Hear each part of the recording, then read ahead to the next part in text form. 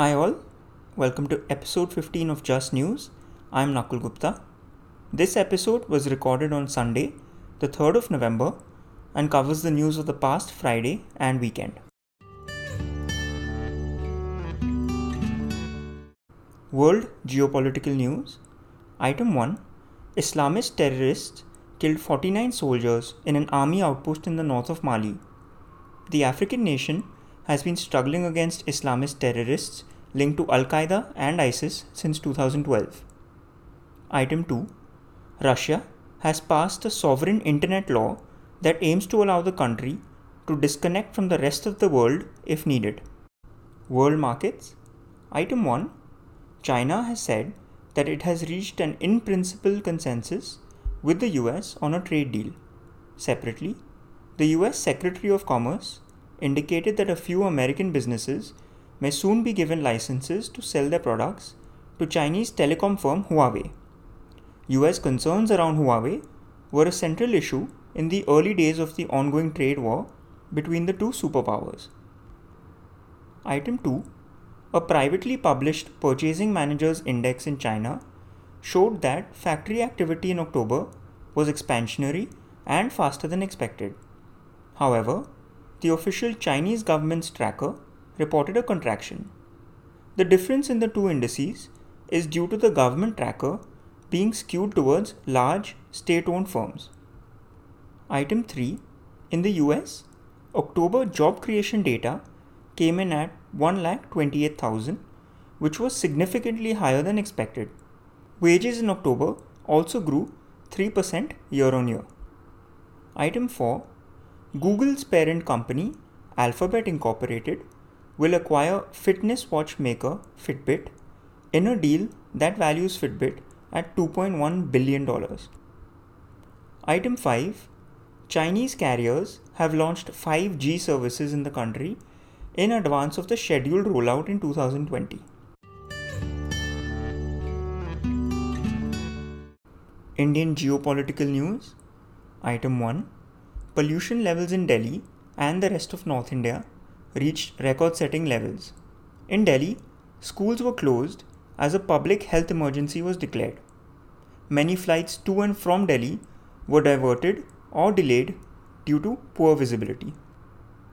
Item 2.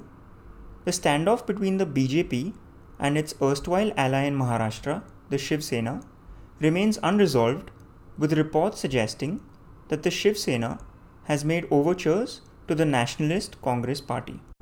Indian economy. Item 1. India's unemployment rate in October came in at 8.5%, which was the highest since August 2016. Item 2. India's Purchasing Managers Index for October came in at 50.6 compared to 51.4 in September. The PMI is a tracker of manufacturing activity in the country with a figure above 50 indicating expansion and vice versa. Item 3. The Indian passenger vehicle sector showed some signs of recovery in October, with Maruti Suzuki reporting a 4.5% year-on-year growth in domestic wholesale sales, while other major automakers continued to see negative growth compared to the same period last year. The rate of decline seems to be ebbing. Item 4. New data has shown that in September 2019, the overdue amount owed by power distribution companies to power producers was 37% higher than in the same period last year. Item 5. The Regional Comprehensive Economic Framework, or RCEP, a free trade agreement involving 16 nations in Asia and Oceania, could be under threat after India's new demands. India is worried about a flood of Chinese imports under the agreement and has accordingly sought changes to the agreement.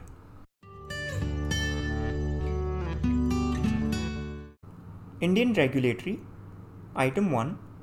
Under the new medical devices law, the government plans to allow patients suffering from faulty medical devices or implants to claim compensation from the device manufacturers or importers. Item 2. Market regulator SEBI has told banks to disclose RBI's observations on asset quality divergence within 24 hours of receiving such information. Until now, banks have been disclosing this information only in their annual reports. Item 3. Insurance regulator IRDAI has increased the self-assessment limits for motor insurance claims from Rs 50,000 to Rs 75,000 and for non-motor claims from Rs 1 lakh to Rs 1.5 lakhs. Indian companies. Item 1. The Indian government has clashed with chat software WhatsApp over revelations that an Israeli-made software called Pegasus was used to spy on Indians, including prominent citizens. Item 2. Yes Bank posted a net loss of about Rs 600 crores in the quarter ended September.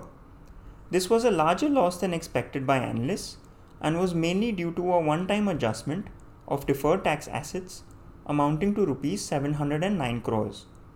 Gross non-performing assets increased to 7.39% of loans compared to 5.01% in the previous quarter. Item 3. IndusInd Bank has named its consumer banking head Sumant Katpalia as the next MD and CEO of the bank pending RBI's approval. Separately, the RBI declined HDFC Bank's request to extend the tenure of its 70-year-old MD Aditya Puri. Item 4. Vodafone has refuted claims that it plans to exit India after a recent Supreme Court ruling left it owing an additional Rs 39,000 crores to the government. Item 5. Reports have suggested that retail NBFC Bajaj Finance will look to raise Rs 8,500 crores through qualified institutional placement in this coming week. Indian markets. As of market close on 1st of November, the Nifty was at 11,890 points, which was 13 points up from the previous close. The USD INR exchange rate was 70.76 rupees per dollar, down about 22 paise from the previous close. The yield on the 10-year Indian GSEC was at 6.549%, which was down about 21 basis points compared to the previous close. 1 basis point is 1/100th of a percent.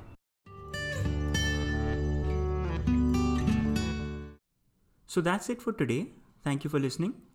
As always, I request your help in spreading the word about this podcast to your family, friends, and colleagues. If you have any thoughts or feedback, please write to me at justnewspodcast@gmail.com. That's justnewspodcast@gmail.com. Hope you'll join me again for tomorrow's episode. Bye-bye.